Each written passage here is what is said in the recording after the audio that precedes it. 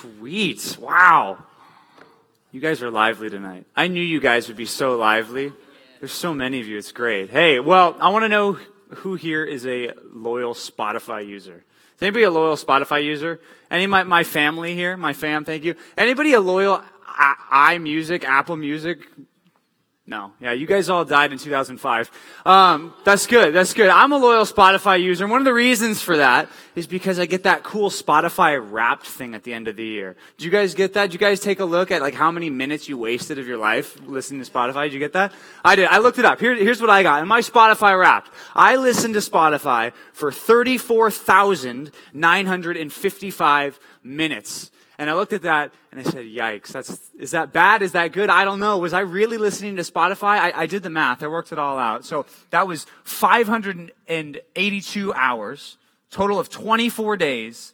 And if you take all the time that was in the year 2018, and that time it was 6.65% of the entire year I spent listening to Spotify, which doesn't seem like that much, but when you see the words like 34,955 minutes, that kind of freaked me out. But anyway, it was a lot of time. And you spend a lot of time listening to Spotify, and maybe you're not just listening to Spotify, just doing nothing and conscious, like listening to the music, focusing like that. You're probably doing other things, but it's a lot of time. And when I thought of that, I thought of something that might be a little bit scary, it might get a little bit uncomfortable, and I want you to think about it for yourself tonight. If God gave you a Spotify Wrap, so to speak, of the amount of time and the things that you did this, that you prayed for, I wonder what you would find. I mean, seriously, if God was to send you an email this week and on it would be the number of minutes and the top things that you prayed for this year, I wonder what it would be. And I know that's scary, and the reason I say it's scary is because probably it's not what you wanted it to be. You know, at the end of last year, you probably would have said, I wish, in 2018, I'm going to pray more than I've ever prayed before. I'm going to do more things for Christ than I've ever done before if you're a Christian. You probably thought that. But here tonight, I want to just at least examine, maybe we didn't do that. And if you didn't do that, how can we do better next year? There's nothing more important that you can do with your time in 2018 than praying. There's nothing more important. And that's the thing that all guest speakers should come in and talk about, because there's nobody in the room who's perfected it, okay? And before we get into it, I just want to say this. I've not perfected prayer. There's no one who's perfected prayer except for the Lord Jesus Christ. And we're actually going to learn something that he said tonight about prayer, some advice that he gives us from the book of Luke. So I want you guys to open up in your Bibles, Luke chapter 18. Luke 18. If you've been with us in the main service, if you go to that big building over there, it's bigger than in here. Sometimes there's more people. I don't know. You listen to the guy who preaches in there. He's been preaching through the book of Luke since I started high school. He started the book of Luke when I was going into my freshman year of high school. So he's been in Luke for a long time. So I know it was a long time ago when we looked at Luke chapter 18, but if you'll remember, if you were in there, one of the things that's being talked about around Luke 18 is Jesus is preaching about the kingdom of God. Okay? Jesus is preaching about the kingdom of God in chapter 15, chapter 16, chapter 17, and in chapter 18. So this parable that we see in Luke 18 comes jam-packed right in the middle of all that. So I want us to check it out. Luke 18, verse 1. It's really nice that Luke told us this. It says in verse 1, he told them a parable to the effect that they ought to always pray and not lose heart. Okay? He's about to say a parable. This is Jesus' words. He's about to give us a story. And a parable, all a parable is, it's a story with a deeper meaning behind it. Okay? It's not something that necessarily happened. It doesn't have to be a true story. It's basically just an illustration. It's a story that Jesus makes up to portray something that's eternally important. So he's about to tell a parable, but the reason given here is that they would always pray and not lose heart. Do you look at that verse and think, wow, I don't know if I've done that? I mean, think about that. I mean, if God looked at you, would he say, yeah, this person is a person who always prays and does not lose heart? I think many of us would, if we were honest about it, we'd say, I don't think that's true of me. I don't really think I've always prayed and not lose heart. Look at verse 2. He gets into the parable. He says this, in a certain city, there was a judge who neither feared God nor respected man. And there was a widow in that city who kept coming to him and saying, give me justice against my adversary. So he paints this picture. He says, imagine in a small, dusty Jewish town, you've got this guy, and you can imagine this judge. He's got all his nice clothes. He's wearing the Gucci of the day, right? He's got the Gucci gang, belt, with the two G's that don't make sense. You know what I'm talking about? It's one of those guys, right? He's pretty cool. He's rolling around. He's got the cool, whatever, technology, whatever he had. But imagine, you get this big, powerful guy. And then on the other end of the spectrum, you've got this poor widow. And back in the day, it was worse to be a widow than it is now. I mean, there's still the part about losing your husband that's bad, but now there's a lot of things, and family can come along and help you, and the government can help you. But back then, there was really nothing. There was nothing to help them. They were helpless. They were poor widows, and a lot of people died of starvation because they lost the man in the house. They lost a provider. And this woman, actually, if you look at some of the laws in the ancient Near East back then, they're not even allowed to show up in court. Okay? So what this lady's doing is very, very bold. She's stepping out of her comfort zone, doing something that might even be illegal to try to get justice from these people who are trying to oppress her. Imagine that. Verse 4 says, "For while this judge, he refused a while. Afterwards, he said to himself, though I neither fear God nor respect man, yet because this widow keeps bothering me, I will give her justice, so that she will not beat me down by her continual coming." So this guy is being kind of honest with himself. He's like, yeah, I don't respect God. I don't respect people. Some people, it's like, well, I don't respect people, but, I fear God, so I'm going to do the right thing. And some people say, well, I might not fear God, but, I care about other people. I want to have a good conscience about this whole thing, so I'm going to do the right thing. This guy is so evil and so wicked. Jesus paints this horrible picture of this guy. He says, I'll help this lady out because she continually comes to me, because she's such a bother to me. She's so annoying. That's basically what he's saying. I will give her what she wants because this lady is super, super, super annoying. She's coming to her day and night. Verse 6, Jesus ends the parable, and it's interesting that Luke says, and the Lord said, this is Jesus talking, but he calls Jesus the Lord here. It says, hear what the unrighteous judge says. And will not God give justice to his elect? That's an important Bible word. That's just describing God's people who God has chosen. They're not just random people off the streets. They're not widows. They're not outcasts of society. To God, these are important people. So the point that Jesus is making here is he's painting this really grim, bad picture of an evil judge and a poor, helpless widow. Who this poor, helpless widow, because she's so annoying to this judge, she keeps pounding on this judge, she gets what she wants. But then he's going to take this and kind of flip it on its head and say, but look at you, though.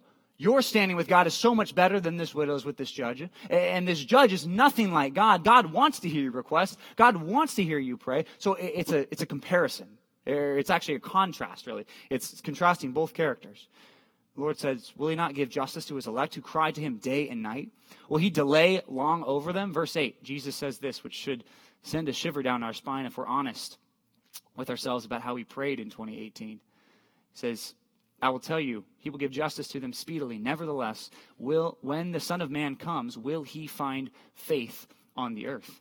If Jesus was to come back right now, would he find people in this room, people in True North, some people here, you claim to be Christians, would he find you being a person who really is honestly giving everything to the Lord in prayer?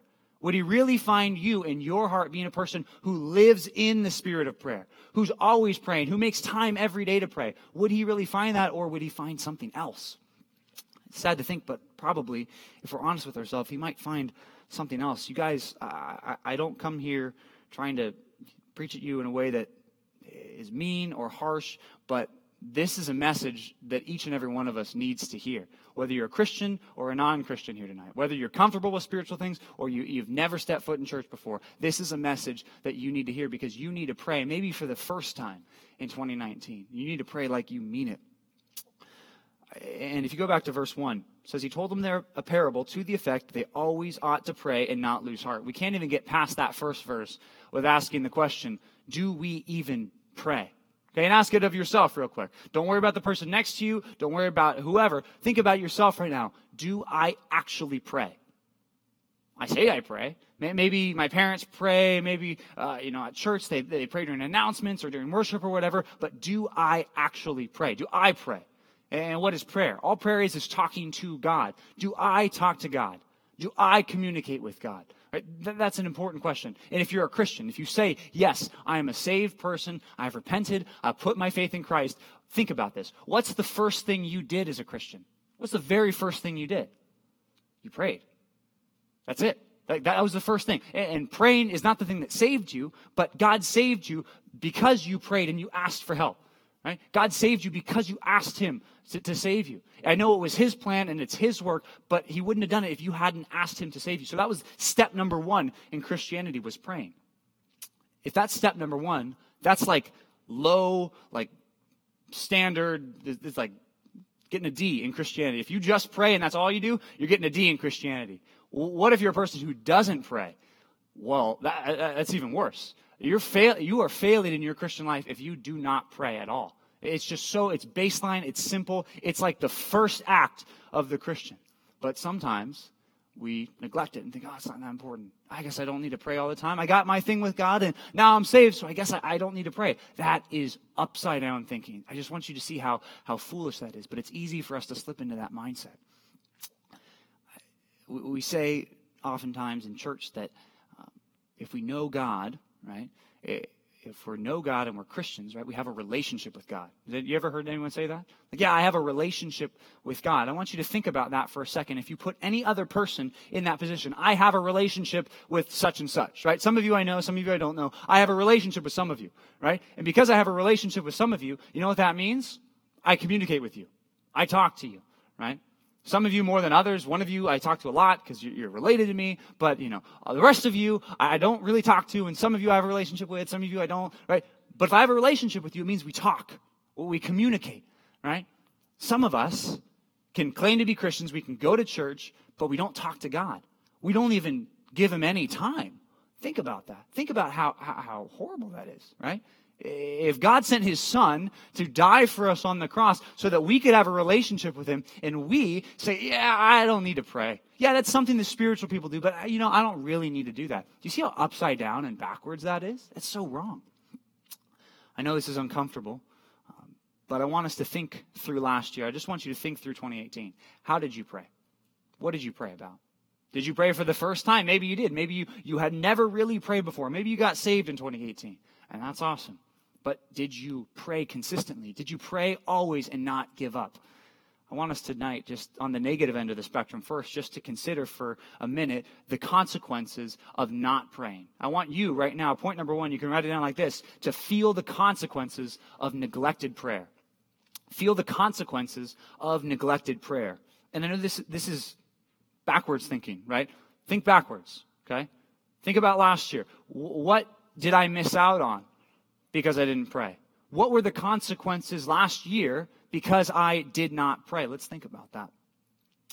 His goal here, Jesus' goal, is to get people to pray always. Just think about that. To always pray and not give up. To always pray and not give up. I said the context of all this is the kingdom coming, and that's what the not giving up part is about, right? It's not that, I want them to, really try out for the basketball team and not give up, right? That's not what we're talking about, not giving up, right? It's Jesus is coming back. I want you to live the Christian life. I want you to be righteous. Don't give up, okay? That's really what he's talking about. It's not about, Troy Bolton trying to get into Cal, and he got into Cal, and, he got into that other school in New Mexico to stay close to Gabriella, but then you guys know what I'm talking about. You girls know what I'm talking about. You existed then. Sometimes I tell High School Musical illustrations to the junior hires, and they're like, I don't even know what that is. Which, isn't it sad? It's like a whole loss of illustrations. I can't even use them. Whatever. Anyway. It's about not giving up. What are we talking about? Not giving up and staying strong and really living the Christian life until the end. Not giving up. I want you to think about what all the scriptures say about prayer, okay? And tonight we're going to do something a little bit different than what I normally do, and maybe what you normally do, but we're going to look at a lot of different passages tonight. We're not going to turn to all of them, but I want you at least to write down these passages and maybe look them up later. We're going to look at like 20 different verses tonight, which is way too many, and I might never finish. But I want us to at least consider a bunch of passages. The first one, 1 Thessalonians, chapter 5, verses 16, 17, and 18. Says this, rejoice always. Pray without ceasing. Give thanks in all circumstances, for this is the will of God in Christ Jesus for you. Think about that. Paul's saying, this is what God wants for your life. For you to A, rejoice. Sometimes, when things are good. No, rejoice always. Then next one, pray without ceasing. How on earth do you do that? I mean, think about it. Seriously, this is in the Bible. He's telling us to pray without ceasing. What does that mean? Right? Does it mean we always need to be like mumbling prayer? Seriously, some people took it that way. There's been people throughout church history who've gone off into monasteries and have locked themselves in rooms and made covenants not to talk to anyone for 20 years at a time. Right? People have tried that. Right? But that's clearly not what he's saying. He didn't do that. If that's what he was saying, Paul did not practice what he preached, because he did more than just pray. He prayed, he taught, he traveled, he tried to get people saved, he tried to have evangelism conversations with people. So clearly it's not that you're praying all the time, but I mentioned it earlier. It's this: you be in the spirit of prayer all the time. That you're always thinking about prayer, that prayer is not something that's foreign, that, I schedule it out and I do it 30 minutes a day, but the rest of the day I'm not talking to God. Right? It's no, that you're always talking to God. Right? In Nehemiah chapter 2, there's this scene where he's before a king. Right? He's before this powerful guy, and he asks him a really hard question. And Nehemiah says in Nehemiah 2, and I prayed to the Lord. And then the next verse says, and then I answered the king. It's not that he was there. It's like, okay, king, hold on. Give me a second. I'm going to do a little prayer session, and I'll come right back. I'll get you your answer. I just got to pray real fast. No, he prayed in that moment. He just prayed to God. He asked God something. You can think of it like this. It's like, we're making time, right, to pray in specific plots of our day, right? That's like calling God, right? Imagine calling God, right? You do that, or you FaceTime God, right? These are the text message prayers, right? You're just texting God a prayer. You're just saying something to God, right? That is what is being asked of you. That's what's being asked of me. That we always live in this habitat of praying to God always, just always talking to God, always texting God. That while we do everything, we talk to God about it. That's the command. Romans 12:12 says, rejoice in hope, be patient in tribulation, be constant in prayer. Okay? Think about 2018. Is that me? Is that me? Rejoice always. Pray without ceasing. Give thanks in all circumstances. Romans 12:12. Rejoice in hope, be patient in tribulation, be constant in prayer. Is that me? Right? And maybe it's not. Right? It probably isn't. Right? Next verse, Colossians 4:2. Again, continue steadfastly in prayer, being watchful in it with thanksgiving. Right? Being watchful. It's this idea of like always looking out. I'm always looking out. It's one thing to be watchful. It's another thing to be lazy. Right? It's like if you're playing Fortnite. Right? I can say that here. You guys play Fortnite, I know. It's like you're playing Fortnite. Oh, some of you, it's like, no, I've never played Fortnite. It's like some of you playing Fortnite, but not looking at the map. Right? And you don't know that the storm cloud's like going to kill you right now. It's going to like turn you blue and you're going to die, right? It's like not looking at that, right? Being watchful is, okay, I know what's going on. I know how many woods I have. I know I'm going to go swing and I'm going to do the thing and then I'm going to dance, right? You're watchful, right? You don't start dancing, right, when you're about to get like sniped, right? That's not being watchful. That's not the idea, right? So be watchful, right? What does that mean? With prayer, what does that mean? It means always looking out for it, always making time for it, always thinking about prayer. Be watchful in it, constant in it. Philippians 4, verses 6 and 7 says, do not be anxious about anything. And right there, that might turn your life upside down if you applied that one verse right there. Do not be anxious about anything, but in everything, by prayer and supplication, with thanksgiving, let your requests be made known to God. It's funny that in all of these verses, the idea of thanksgiving has been there too. And really, that's one of the ways that you can show your thankfulness to God, is by praying and just being thankful. Right? If something good happens, pray about it. Right? Tell God you're thankful. You go outside, you like the weather, right? Thank God for it, right? You go outside, it's freezing cold like it's been the last 2 days. Like, thank God for your cool clothes or whatever, Thank God for your jacket, right? There's things to thank God for all the time. It says in verse 7, the next verse, and the peace of God, which surpasses all understanding, will guard your hearts and your minds in Christ Jesus. Right there, that's a consequence of praying. You see that? Consequence can be good and bad, right? You remember when you were a little kid, consequences are always bad. Like, you're going to get consequences. Am I the only one that my parents told me, you're going to get consequences for that, Johnny? Right? Yeah, Quinn's mom did. Thanks, Tina. Right? They did, right? Consequences, you think bad, right? But consequences are good and bad, right? What are the consequences of praying? The peace of God protecting your life, right? Look back. Did you see that this year? Maybe you didn't. Maybe you're a person who was always freaking out. What can you do to fix that, so to speak? At least pray. At least pray. That's low bar. John 14, verse 13. Jesus said this, and this verse could change your life right here. These two verses. Sorry, not this one verse. These two verses. John 14, verses 13 and 14. Check it out. Jesus says this, whatever you ask in my name, this I will do, that the Father may be glorified in the Son. If you ask me anything in my name, I will do it. And some of you got red flags when you hear that verse because you think there's no way he can actually mean that. There's no way he can actually mean that. Right? Okay, I ask for a Ferrari in Jesus' name. No, right? Okay, well, what are we talking about? That the Father may be glorified in the Son. If you pray for things that bring God glory, you know what Jesus is promising right here? I will do it. I will do it. Right? If you're going to go out evangelizing tonight, right, and you pray, God, we want to talk to people. We want to share the gospel. We want to be successful. We want people to hear the gospel for the first time and respond. You know what God's going to do if you pray? He's going to do it. Like he's going to do it.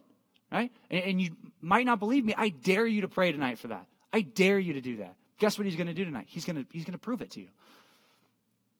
I was heated right there. Wow. It's like, sorry. Some consequences. Just think about this year, okay? Consequence number 1, right? Did you lead someone to Christ this year? Okay? If you didn't, right? Did you pray for that? Did you pray always and not give up? Right? Maybe you did, maybe you didn't. Right? I just want you to think through this way. Think about all the good things that are good, at least according to the Bible standards, that could have happened to you this year that didn't happen because you didn't pray. I want you to get uncomfortable for a second. I want you to think about this. This is hard. Okay? Did you lead someone to Christ this year? Right? There's that person in your small group that, you know, this girl needs to get saved. This guy needs to get saved. Or the guy at my school, or, you know, this person needs to be saved. I'm going to pray for that. Right? And then, did you pray? Were you consistent in praying, or did you pray once and then kind of leave off, right? This widow does not ask once, hey, give me justice over my adversaries, and then forget about it. Because if she did that, guess what would have happened? Never would have had the request answered. What about this? People at your school being saved, right? You say, I go to Elisa Miguel High School. I go to Laguna Hills High School. I go to Trabuco Hills, or whatever, wherever you go, right? You think, okay, I go to this high school, and I know that people who sit to the right and left of me in English class are going to die and go to hell when they die, okay? That's a scary thought. Am I praying for that? Have people gotten saved, right? If we look back and you see no fruit, and in your small group there's no growth, right? I want you to first ask yourself, okay, did I pray for it? Did I pray for it? Because sometimes God only gives you as much as you ask for. Okay? God only gives you the good things that he'd be willing to give you if you ask for it. Isaiah says, God says in the book of Isaiah, open your mouth and I will fill it. Just open your mouth. Just tell me what you want and I will fill it. I will bless you. But sometimes we don't do it. What about that sin that's been going on in your life ever since you became a Christian? That sin that you haven't been able to beat. That gossip or that lust or that pride or that anger in your heart that you see always popping up. You always want to whack it down like a whack-a-mole, right? That sin, right? Is that sin dead now? Was it alive at the beginning of 2018 and is it dead now, right? Well, yeah, yes, maybe, but maybe not, right? Did you pray about it? That's a consequence. If we do not ask God to do things, he's not always going to do them.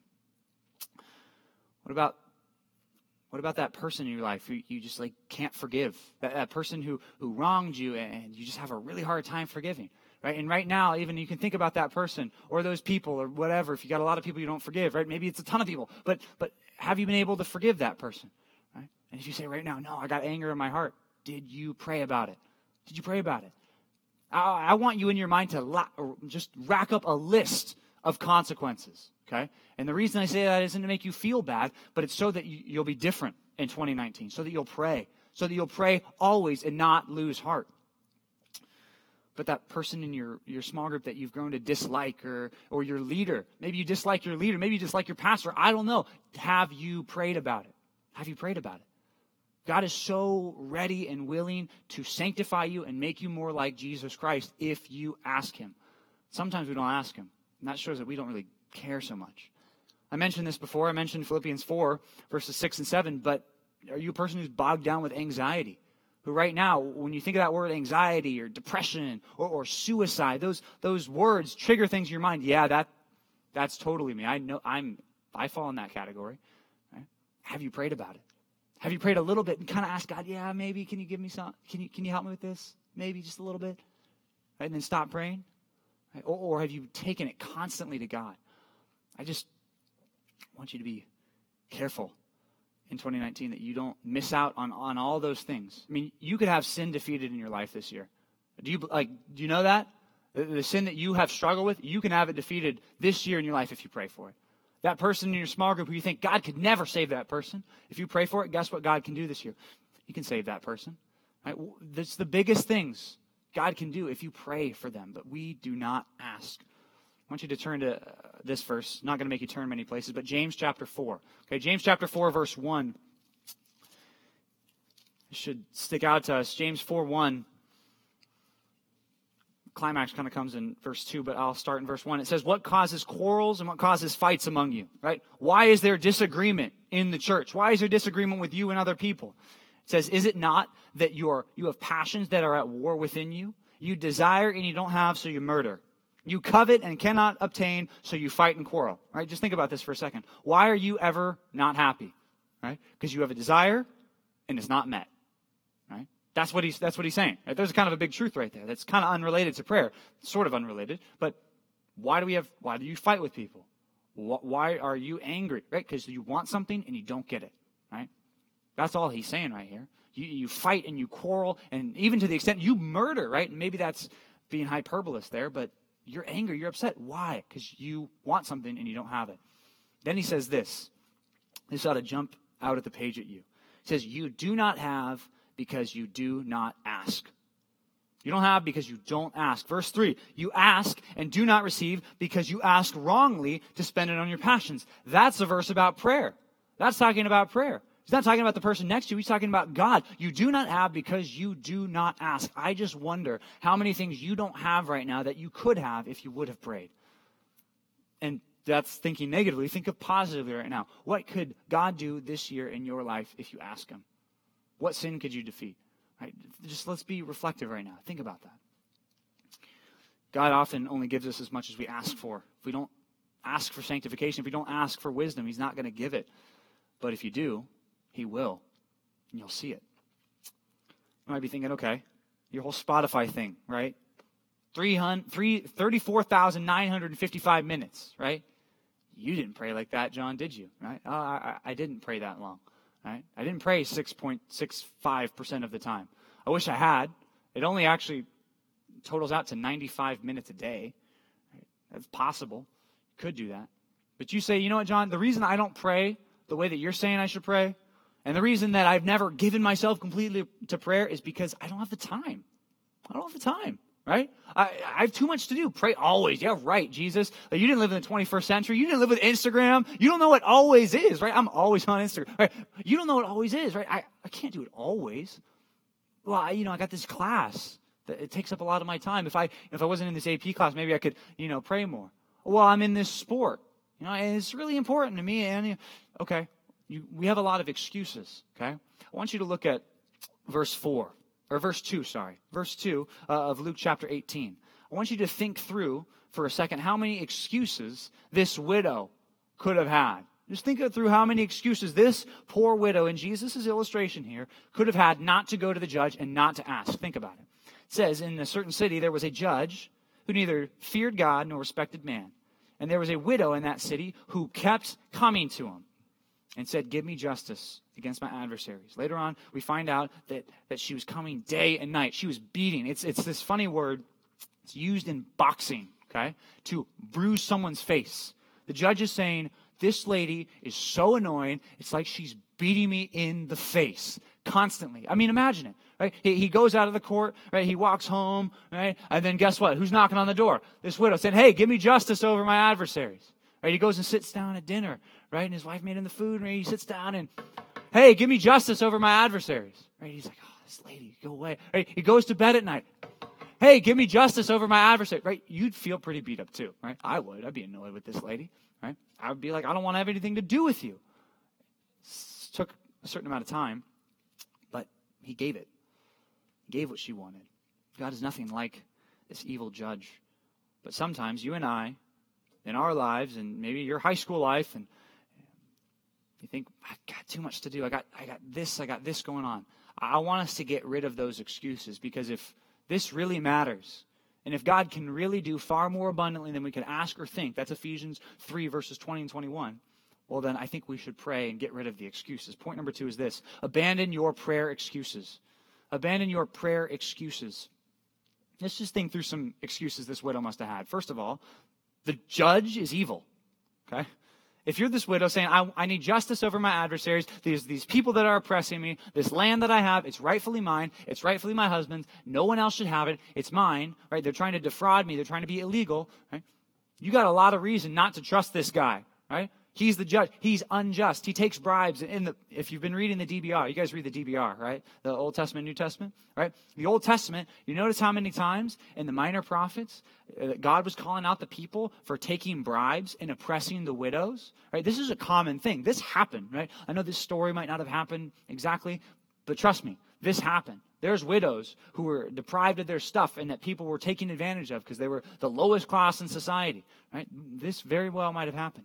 But think about it. Excuse number one, right? This judge was very unjust. I want you to think about your situation for a second. The person that you ask, the person you pray to, okay? Is that person unjust? Is that person evil? Is that person mean? No. The person you ask, according to the Bible, is the one who made everything. The one who made you, the one who designed you, the one who gives you everything you have. James 1:17 says, every good and perfect gift comes straight from God. Not from Target, not from Costco, not from Sephora, not from Amazon. Right? Amazon's like, man, that's the one, right? No, it comes from God. It comes from God. He gives you everything. He's good. And the Bible describes him as perfectly holy, which holy, that's kind of a Bible word, but that means completely good. Completely good. Completely set apart from anything that's bad. Unstained from anything that's bad. Calls him loving. So loving that he would send his son to die for us. Right? That's the God you pray to. Right? Better situation than a widow and an unjust judge. I just want you to see the comparison there, the contrast, rather, that Jesus is making. That excuse, out the window. Excuse number two, right? The judge. Well, this judge doesn't care about me, right? The widow totally could have said that. I'm going to go somewhere else to find what I need because this judge, he does not care about me. It's true. Strangers, right? If anything, the judge was mad at this lady. Think about you for a second. If you're a Christian, if you're a person who's put their trust in Christ, Romans 8:32 says this, he who did not spare his own son, but gave him up for us all, how will he not also with him graciously give us all things? Okay? How can you possibly doubt God caring about you if God really sent his son to live a perfect life for over 30 years and then die on a cross taking your punishment and rising again so that you could have life? How could you ever doubt his love for you? Right? Sometimes we do, though. Right? We think God doesn't really care about this. You know, my anxiety or my depression, whatever, God doesn't really care about me. I know I got to, fight this sin, but God's got bigger things to deal with. Right? No, God loves you and God cares for you. Third excuse, okay? The judge pushes the widow away. Think about it. Right? The judge says, I don't want to have anything to do with you. This widow comes to him, he says, get out of here, right? Remember the knocking, right? When he's in bed, get out of here, right? When he's having dinner, get out of here. When he's brushing his teeth, get out of here. When he's listening to Spotify, get out of here, right? Whatever he's doing, right? And it's not listening to Spotify. It's a joke. Some of you caught it. He's like always pushing her away, right? But think about this. What does God command you to do? God, the transcendent God of the universe, who made everything and who sent his incarnate son, God in human form, to live a perfect life and die as a sacrifice on a Roman execution rack for you. What does he say to you? He commands you to ask. To ask. Think about that. To ask. Right? This widow's getting pushed away by the judge. It's all the widow coming back at the judge, coming back at the judge. And God is saying, just talk to me. Just ask me. Right? But he's got to arm wrestle some Christians into talking to him. Think about that. How perverted and evil is that? Right? That God has to force you to pray. Right? That should be like our first instinctual reaction. We're saying, well, let's pray. Let's talk to God. Let's praise God. Let's thank God. But instead, we do it kicking and screaming. Can that be a thing of the past for you? Can that never be true of you ever again? I hope so. I hope for me. I mean, this sermon beat me up as I was preparing it more than probably any sermon I've ever prepared in my life. This sermon right here. Right? Beating me up too. Like the judge is getting beat up in the face, right? God commands us to ask. Think about this now. Fourth excuse, the widow. She had no legal protectors, okay? She didn't even have the right, really, to go in there and, demand for justice. She didn't have any legal protection. She didn't have any right to get into that courthouse. Right? Think about you for a second. Right? If you know your theology, you know that one of the jobs of Jesus, one of the roles that he plays, is that he's a high priest, which means he represents us before God.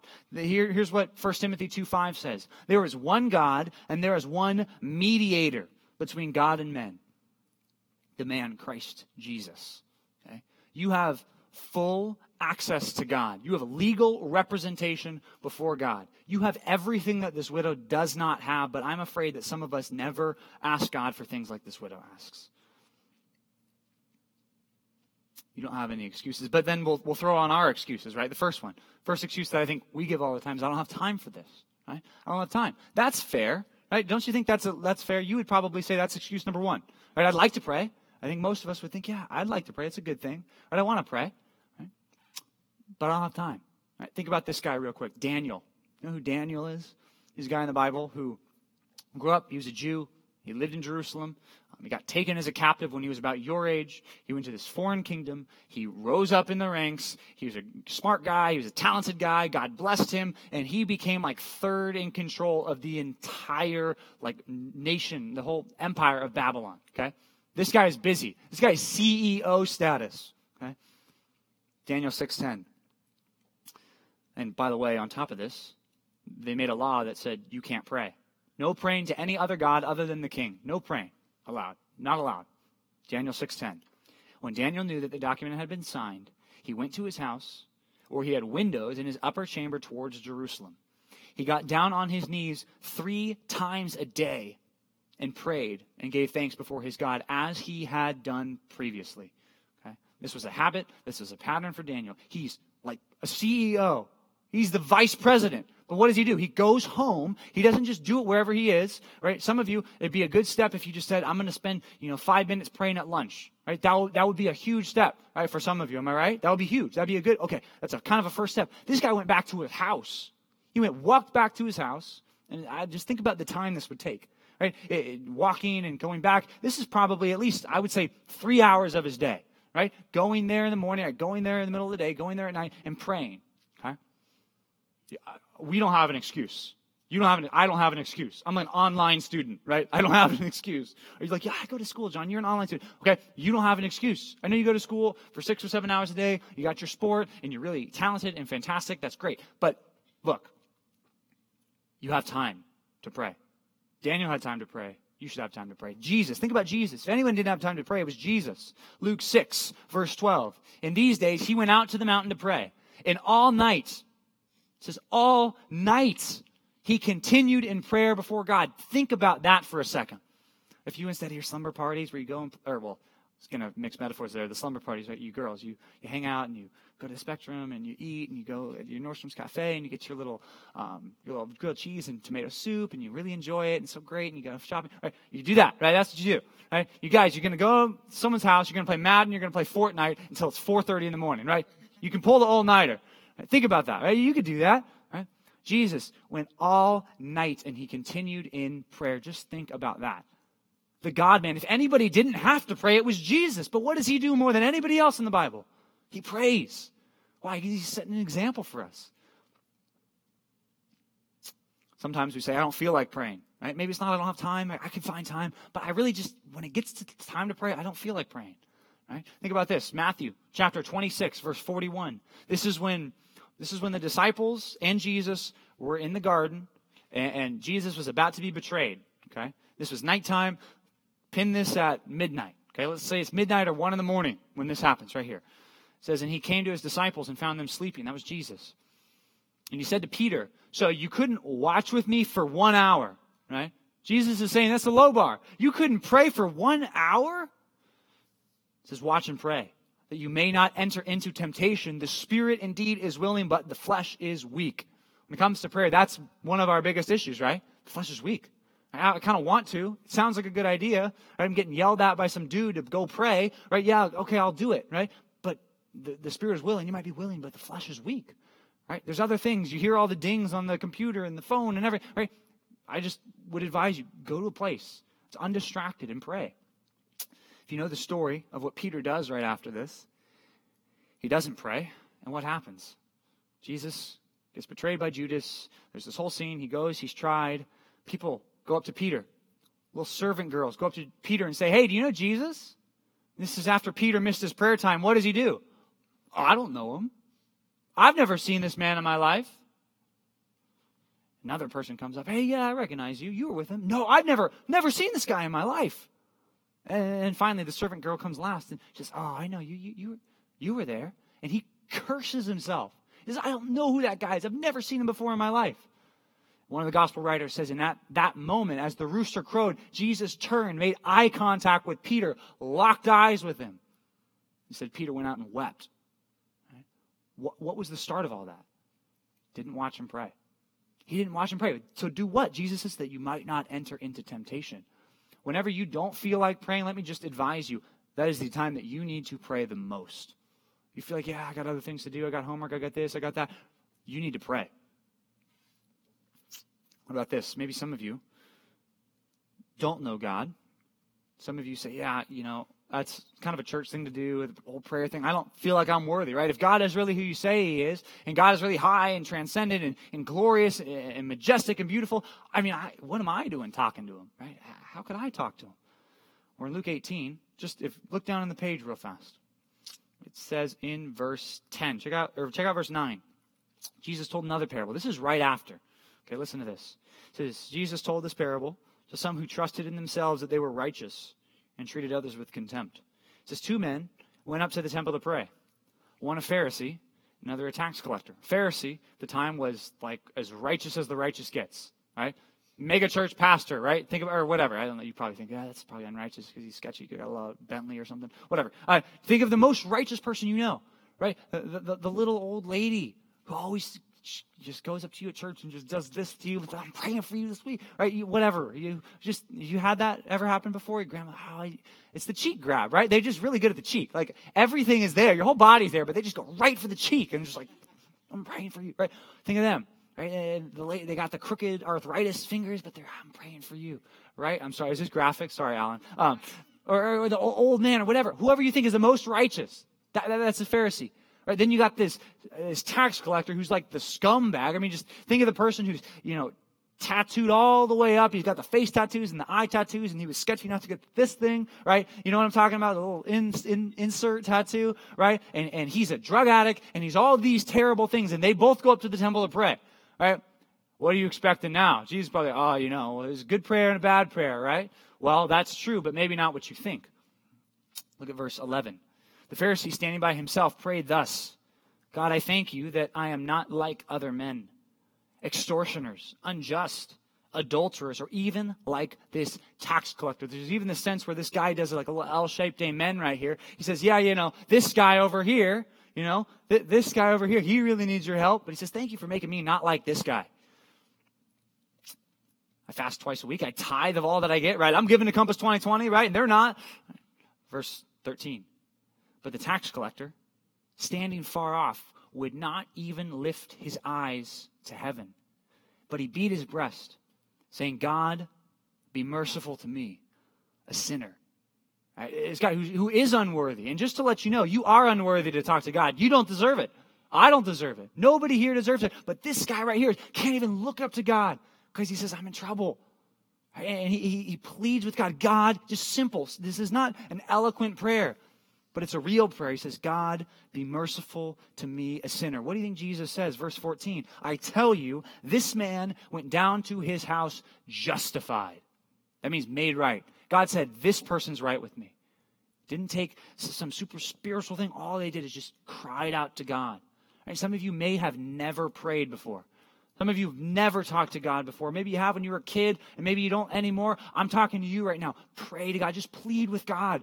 Just tell God, be merciful to me, a sinner. Just ask him. Please, just ask him. Don't lose out on heaven because you're not willing to ask. Don't miss out on being saved because you think, I don't want to bother God with this. Right? Don't do that. Just ask.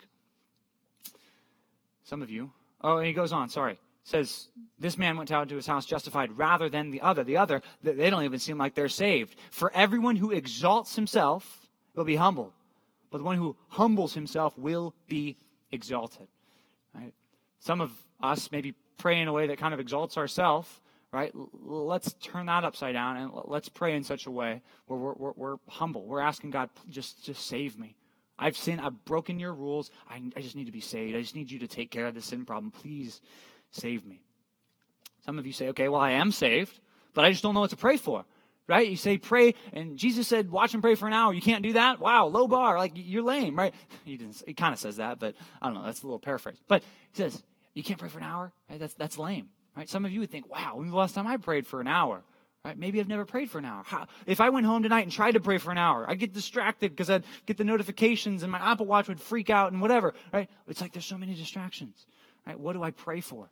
Okay, Jesus gave us a template. Matthew chapter 6. This is a good one to turn to. Matthew chapter 6, verse 9.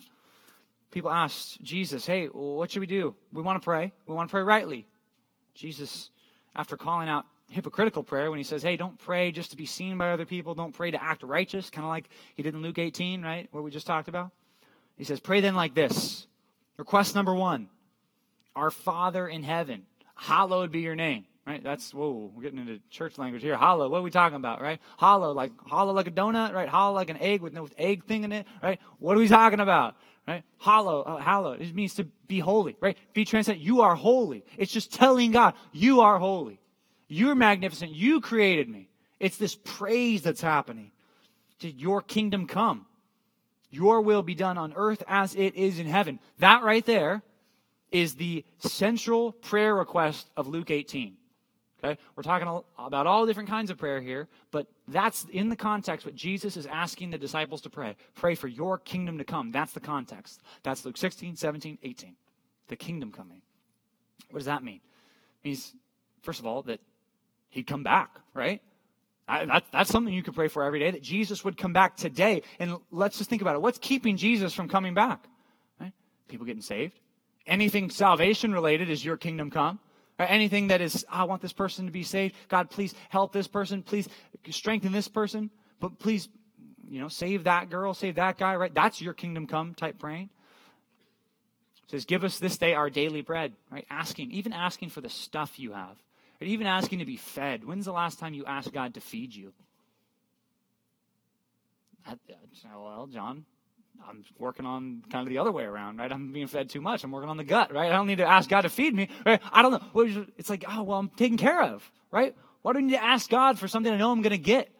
Well, trust me, if you ask God for your food tonight and you thank God for the food that you have, which is why, by the way, when we pray at meals, okay, you're not praying for the food, just to let you know. The food doesn't need to be pre-blessed, right? I know Chick-fil-A says it's already pre-blessed, right? You don't need to pray over that. You ever heard that joke? Whatever.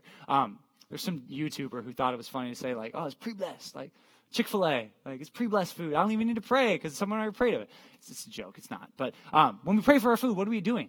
We're not praying for our food. We're thanking God for the food that he gave us. It's Thanksgiving prayer, right? Rejoice always. Give thanks in all circumstances. It's that kind of prayer. Anyway, give us today our daily bread. And forgive us our debts as we have also forgiven our debtors, right? God, forgive me. I did this that was wrong. Please forgive me. Right? Even as a Christian, even as a person who's saved, you are still a person who needs to ask for forgiveness. Right? Yeah, imagine getting adopted into a family, right? You don't take out the trash, or you say something snarky to your mom or whatever, right? And dad comes home, right? He might not kick you out of the family, but you still need to ask for forgiveness. Everything's not cool, right? If you're breaking the rules, right? You might not get kicked out of the family, but you're in trouble, right? You still need to ask for forgiveness. Even you, Christian. It says, and lead us not into temptation, but deliver us from evil. Right? That's the kind of prayer that Jesus talked about in Matthew 26. That's a lot of things to pray for right there. James says this in James 5:13. If anyone's suffering among you, let him pray. If anyone is cheerful, let him sing praise. Right? Whether things are good or things are bad, you've always got something to pray about. You've got people to pray about. I mean, think about how many people you need to pray for. Okay, let's just think about this real fast. You could write it down. You could think through it. You could do it when you get home. Write it on the back of your worksheet. Whatever. Who do I need to pray for? Right? I don't like my mom. Right? Don't like my dad. Don't like how they're treating me. Have I prayed about it? There's an old pastor who used to tell his congregation, said, "Do you not like me? Just pray, and God will make me better." Right? You don't like who I am? You think I'm rude? Just pray, and God will make me the person you want him to be. You want me to be. Right? You don't like your pastor? Pray, and he's going to take the one you have and make him new. Right?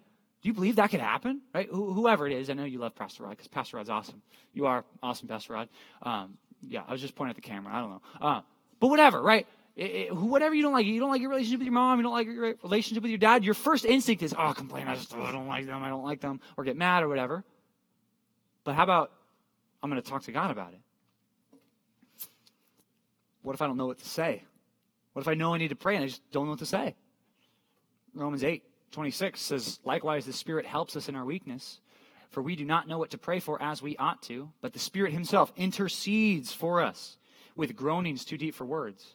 We got things to pray for we don't even understand, but the Holy Spirit now stands between. Jesus is the mediator, but the Holy Spirit is like translating your terrible prayers, right? No offense, my prayers are terrible too sometimes, but when you pray and you're like, that wasn't the right thing, it says the Holy Spirit's like translating your prayers and asking for the right thing. Even when you're asking for something that maybe it's not right, the Holy Spirit's interceding for you. Maybe an excuse that you have, probably this is the worst one, but if you're honest, maybe it's true that I just don't want to pray. Just don't want to pray. Right? I know there's things to pray for, and I know I should, but I just don't really want to. I just don't really have a heart to do it. I mean, I like doing other things. I like playing video games and talking to my friends, but I don't really want to pray.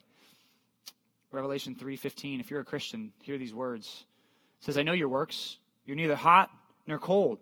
Would that you were either cold or hot. I'd like for you to be either hot or cold, to be easier. But because you're lukewarm and neither hot nor cold, I will spit you out of my mouth. For you say," and this is the mindset, you say, "I'm rich. I've prospered. I need nothing," not realizing that you're wretched, pitiable, poor, blind, and naked. I counsel to you to buy from me gold refined by the fire so that you may be rich, and white garments so that you may clothe yourself, and the shame of your nakedness may not be seen, and salve to anoint your eyes so that you may see. It's all things of, you think you don't need anything, but guess what? You do.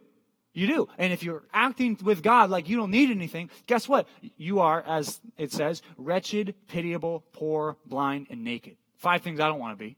Right? 5 things that we ought not to be. Jesus says this, if you think that's harsh, you think that's mean, you think Jesus is being a bully, look at verse 19. Those whom I love, I reprove and discipline. So be zealous and repent. Right? You might be like, ouch, that I haven't prayed. Is Jesus saying that I'm poor, wretched, pitiable, blind, naked? Well, yeah. But he says, those who I love, I reprove and discipline. So be zealous and repent, is what he says. If you have excuses, you're sinful, like the rest of us. Right? I have excuses, you have excuses not to pray. We give reasons, we justify ourselves for why we didn't pray. But we just need to pray. If you're a Christian in here tonight who does not pray, you just need to repent. That's it. Just repent. Just stop it. Just start it. Not stop because you're not praying, right? Start it. Start praying. Repent by starting. Look at the widow. Look at how she asks back in Luke 18. Check it out. It says in verse 4, when he refused a while, afterwards he said to himself, though I neither fear God nor respect man, yet because this widow keeps bothering me, I will give her justice. She bothers this guy so that she will not beat me down by her continual coming. I'm going to answer her request because guess what? She's just annoying. She's beating me down constantly. She's persisting. Point number 3, I want you to plan and practice persistent prayer. Plan and practice persistent prayer. Persistent prayer. What are we talking about? Well, I want you to think real quick about what's important to you. AP class, right? You're in AP Bio because you hate your time. And you're in basketball, and you're in volleyball, you're in baseball, or you're on the golf team like I was, the nerd in high school. Right? Whatever, right? Whatever you care about, whatever you like, right? You spend time on it. And not only do you spend time on it, you plan time for it, right? You carve out time in your calendar. This is important to me, so I'm going to do it. Right? Oh, I need to talk to this person. I mean, talk about a boyfriend or girlfriend. If you got a boyfriend or girlfriend, you know what that takes a lot of? You might as well take a knife out of your pocket and start carving out time for them. You know, any amens from the crowd? No? Okay, just me? No, I love it. It's great. My fiance is awesome. She's great. I love making time for her. But guess what I have to do? Got to make time for her. Right? You married people know you make time for them, right? It's 1, 2 of you, right? There you go. Josiah and Mr. O. You make time for your wives. Absolutely. Yeah. Whatever. Anyway, you make time for it. Right? So do you. Okay? I just want you to realize that one of the reasons you might not make time for prayer is because you don't think it's that important. Okay? And if you did think it was important, you'd make time for it. So let's just say it's important. Let's just agree on that. How do we make time for it? Well, first of all, We need to plan on it, okay? Planning, okay? You ever heard you plan to plan, right?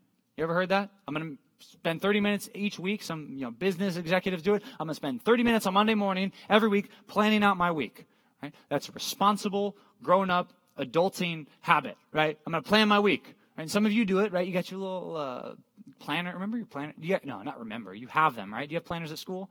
Or they stopped giving those out, right? Those dumb little things that I hated. But whatever, you guys have them, right?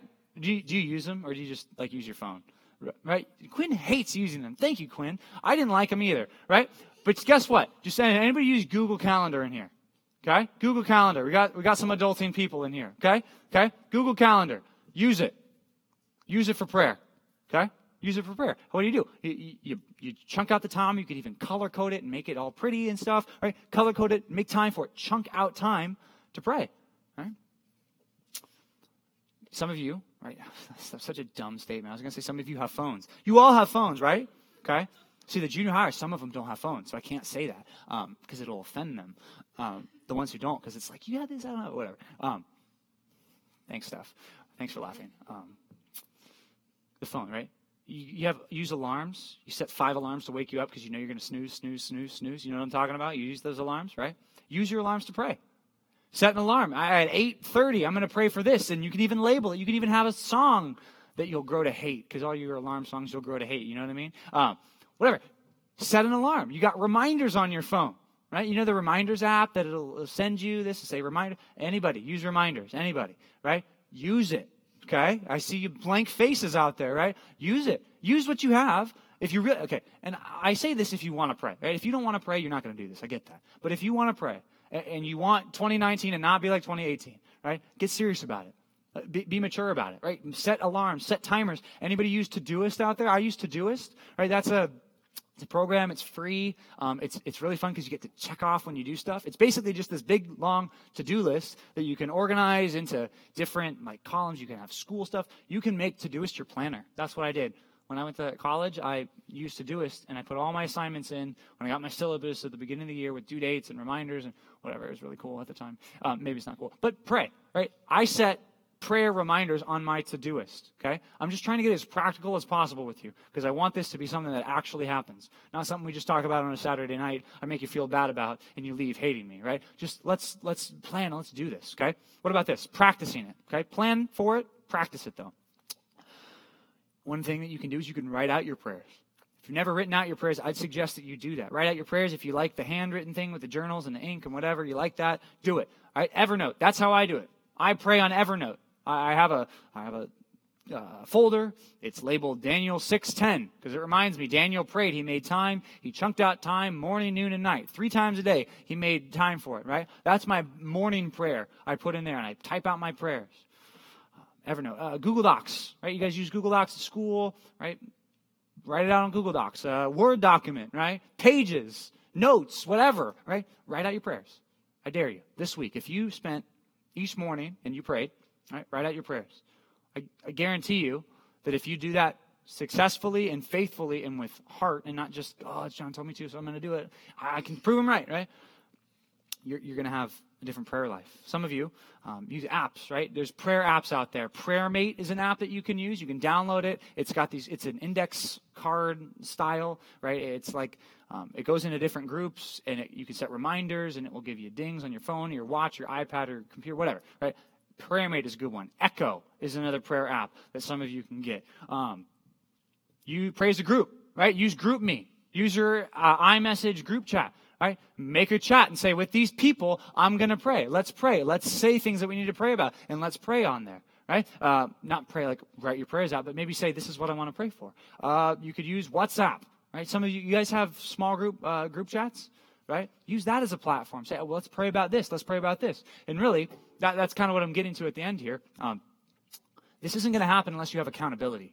Okay? It will not happen unless you have accountability. You will still be let me be careful about this. You will still be your Christmas weight, okay? In June, if you have no accountability to go to the gym, okay? You will probably still be your Christmas weight. You know what I'm talking about? And put on Christmas weight, anybody? Anybody? Just me, right? You feel bloated and you feel like, oh man, I'm so fat right now. Like I just put on all these like taquitos. You probably didn't eat taquitos at Christmas. I did. Whatever. Anyway, I'm sorry. I'm digging where's the shovel, John? Get yourself out of this hole. You need to keep yourself accountable, right? Whether that's with people, whether that's with others, whether that's with reminders or yourself or alarms, just do it. Right? If you want something to get done, do it. You're an adult now. Don't tell your parents I said that. But you are an adult now, so you can do it anyway. Okay.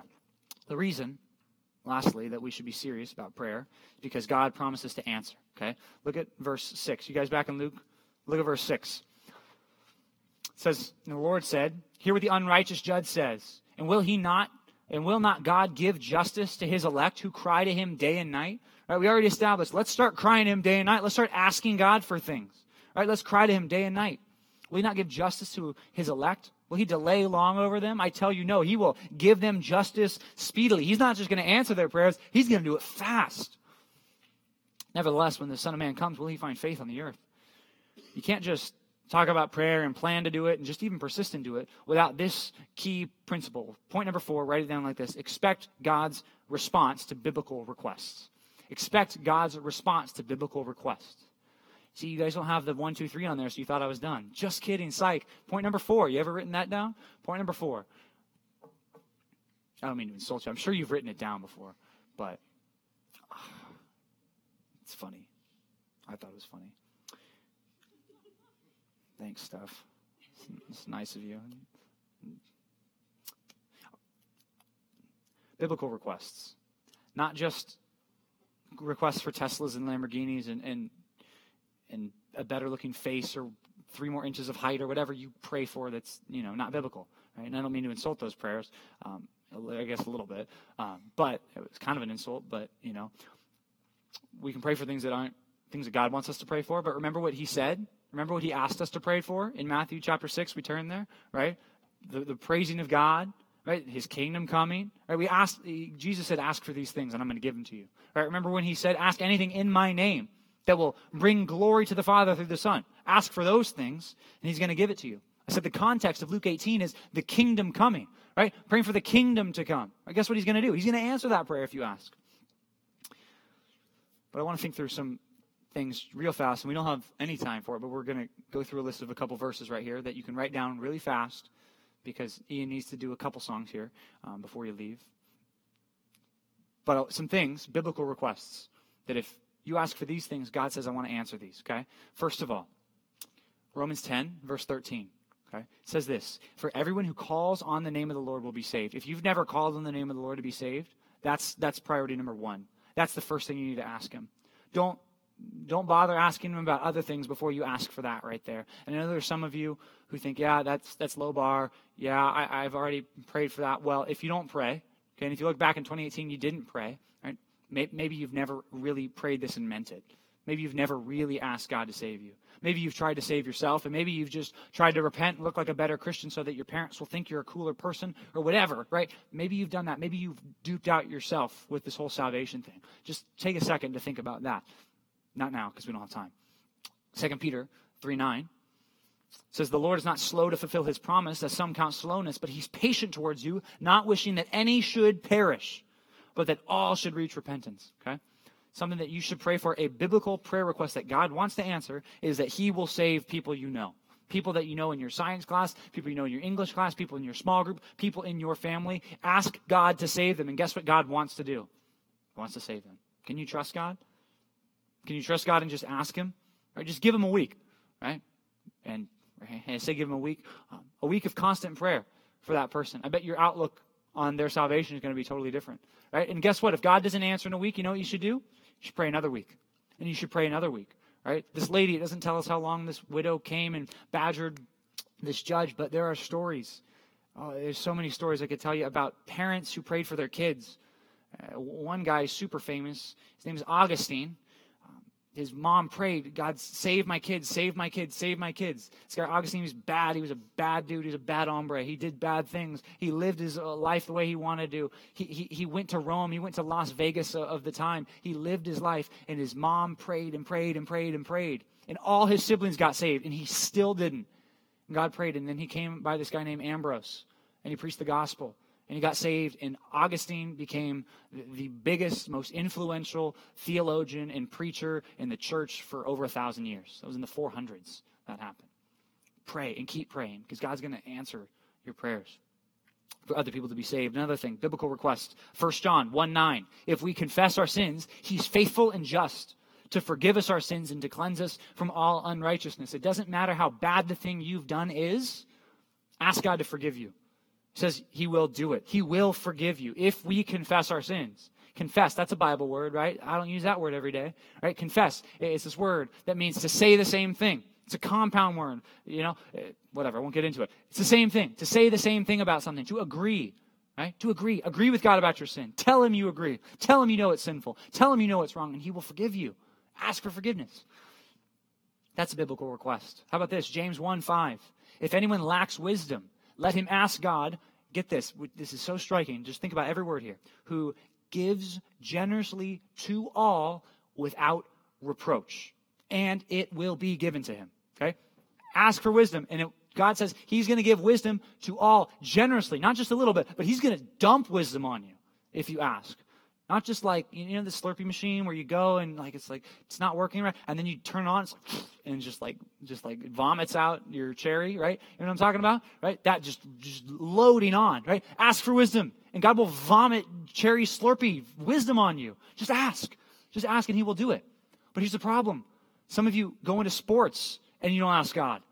You think, I'm going to do this thing, and I'm going to be on this travel team, but you don't ask God about it. Some of you start AP classes and think this is going to be a great idea, but you don't ask God if he thinks it's a good idea, right? Some of you go into relationships and get boyfriends and girlfriends. You don't really ask God. You're just saying, God, I hope you're cool with this. I'm going to do it, so just tell me if it's bad, right? No, but you're not really praying and asking God.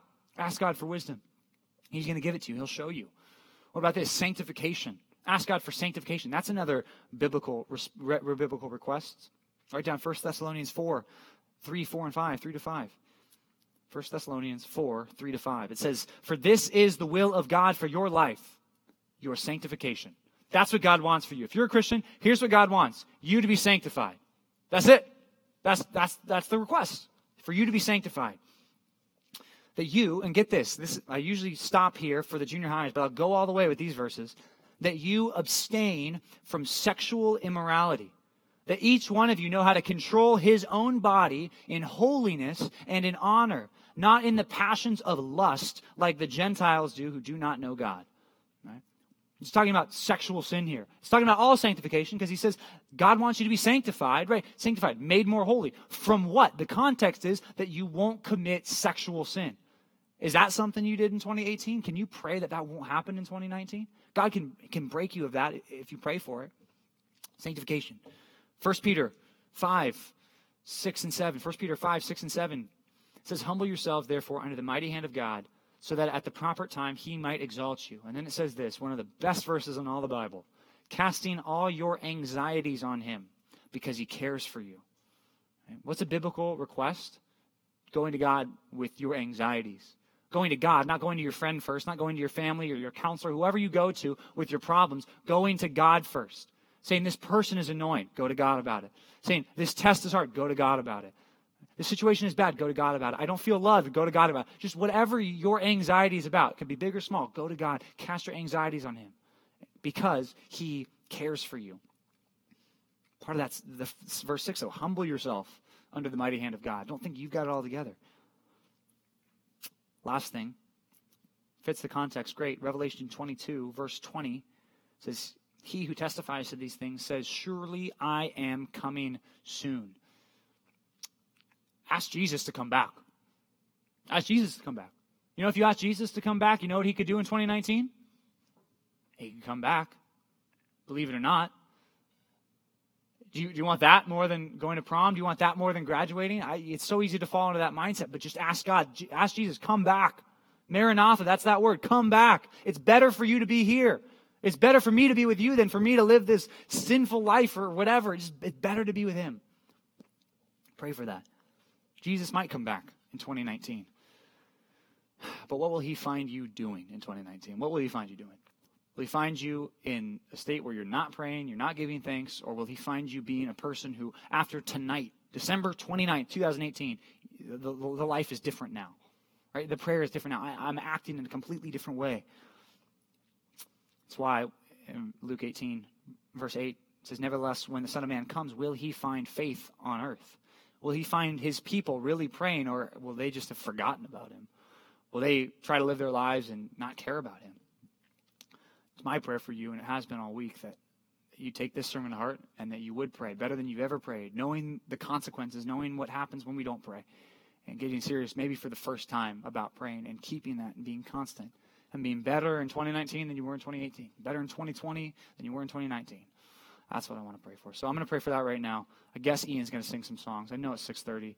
He'll sing he'll sing the best song. What's the best song you got, Ian? Be Thou My Vision. All right, let's pray.